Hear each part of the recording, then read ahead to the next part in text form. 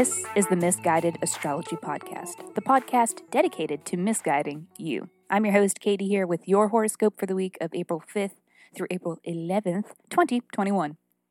For those of you who are new to the Misguided Podcast, welcome! This is yet another edition of a weekly horoscope series that comes out every Monday. These horoscopes are for your rising sign, which is different than your sun sign, but if you don't know your rising sign, then the sun sign will still be able to give you something. Both scopes in tandem make up your complete astrology forecast for the week. In addition to these weekly scopes, my co-host Jackie and I also put out a full episode every Thursday, and within these full episodes, we read listener birth charts. So basically, listeners write in with questions, which we attempt to answer by reading their birth chart. Please consider checking out one of those episodes. If you haven't, the titles are in all caps so that they're easier to spot. The most recent episode was really fun and honestly a little intense. Shout out to Christian for sharing his incredible chart and allowing for some misguidance. That episode is titled Emotions in a Blender. If you can relate, consider giving it a listen. Also, if you leave us a review on iTunes, let us know and we will send you a 24-page, in-depth birth chart report. Email us at misguided, M-I-S-S, guidedastrology at gmail.com or slide into the DMs on Insta. We are Misguided Astrology there. Keep us posted. If you do reach out, anticipate that we will need your birth date, time, and location to render an accurate birth chart report. Moving on from the promos. Well, we're balls deep into Aries now, aren't we? The Sun, Venus, Mercury, Chiron, and a new moon in Aries at the end of this week. What are we supposed to do with all of this Aries? All of these urges and emotions, feelings, and more urges and desire and desire and desire. And what is it all about? What are we supposed to do with it? Well, I'm about to tell you. This is your weekly horoscope. Sagittarius, how's it going? We got a fresh round of astrology for you this week. I'm going to decipher the sky and let you know what it all means for you. Alrighty, let's get into it.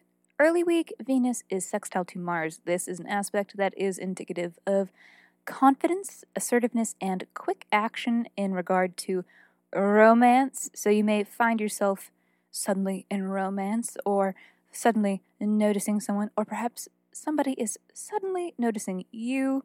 And of course, it must be said that this aspect is not strictly romance, but is also a time where we need to be as present and awake as possible in any scenario because anything could happen. It's definitely, at the minimum, an aspect that is fun. We're having a good time.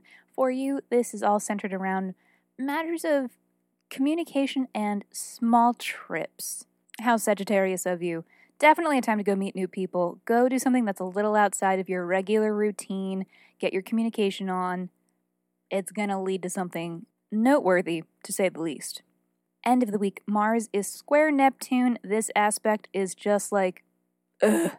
This notorious once-a-year aspect represents tension and friction, not quite being in agreement with other people, or potentially a sense of confusion or fatigue, and just not feeling quite right, not on top of it, around Friday. And for you, the focus of these bleh feelings seems to be around matters of family and home, your private affairs.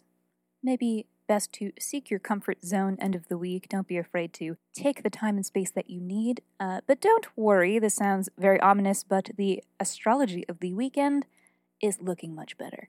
To begin, Mercury sextile Saturn. This aspect makes it an excellent day on Saturday to make deals, to negotiate and to use your words to get what you want. Communications with others are productive on this day. And finally, the week culminates in the Aries new moon, which is a new moon of courage and an ability to face challenges where we address that the passions and the things that we are passionate about in our life are worth pursuing at any cost.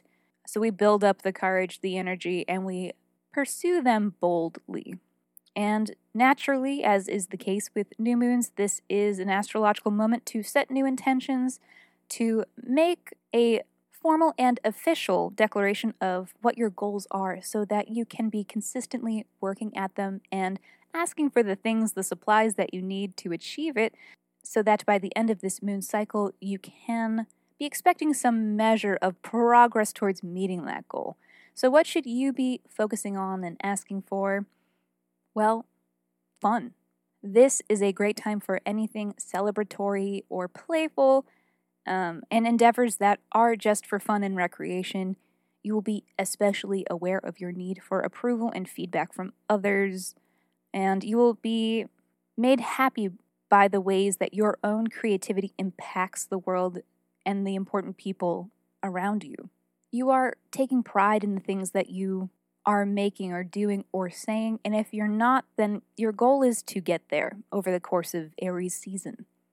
And no pressure or anything, but what do you have to offer the world?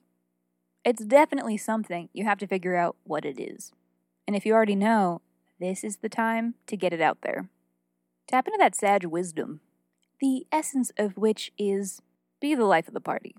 Be fun and lift others up and other corny such things. Do good in the world. It's low-key your obligation. No pressure, no pressure, no pressure. Alrighty, Sagittarius, that is all for this week. Thank you so much for tuning into the Misguided Astrology Podcast. I will be seeing you next Monday.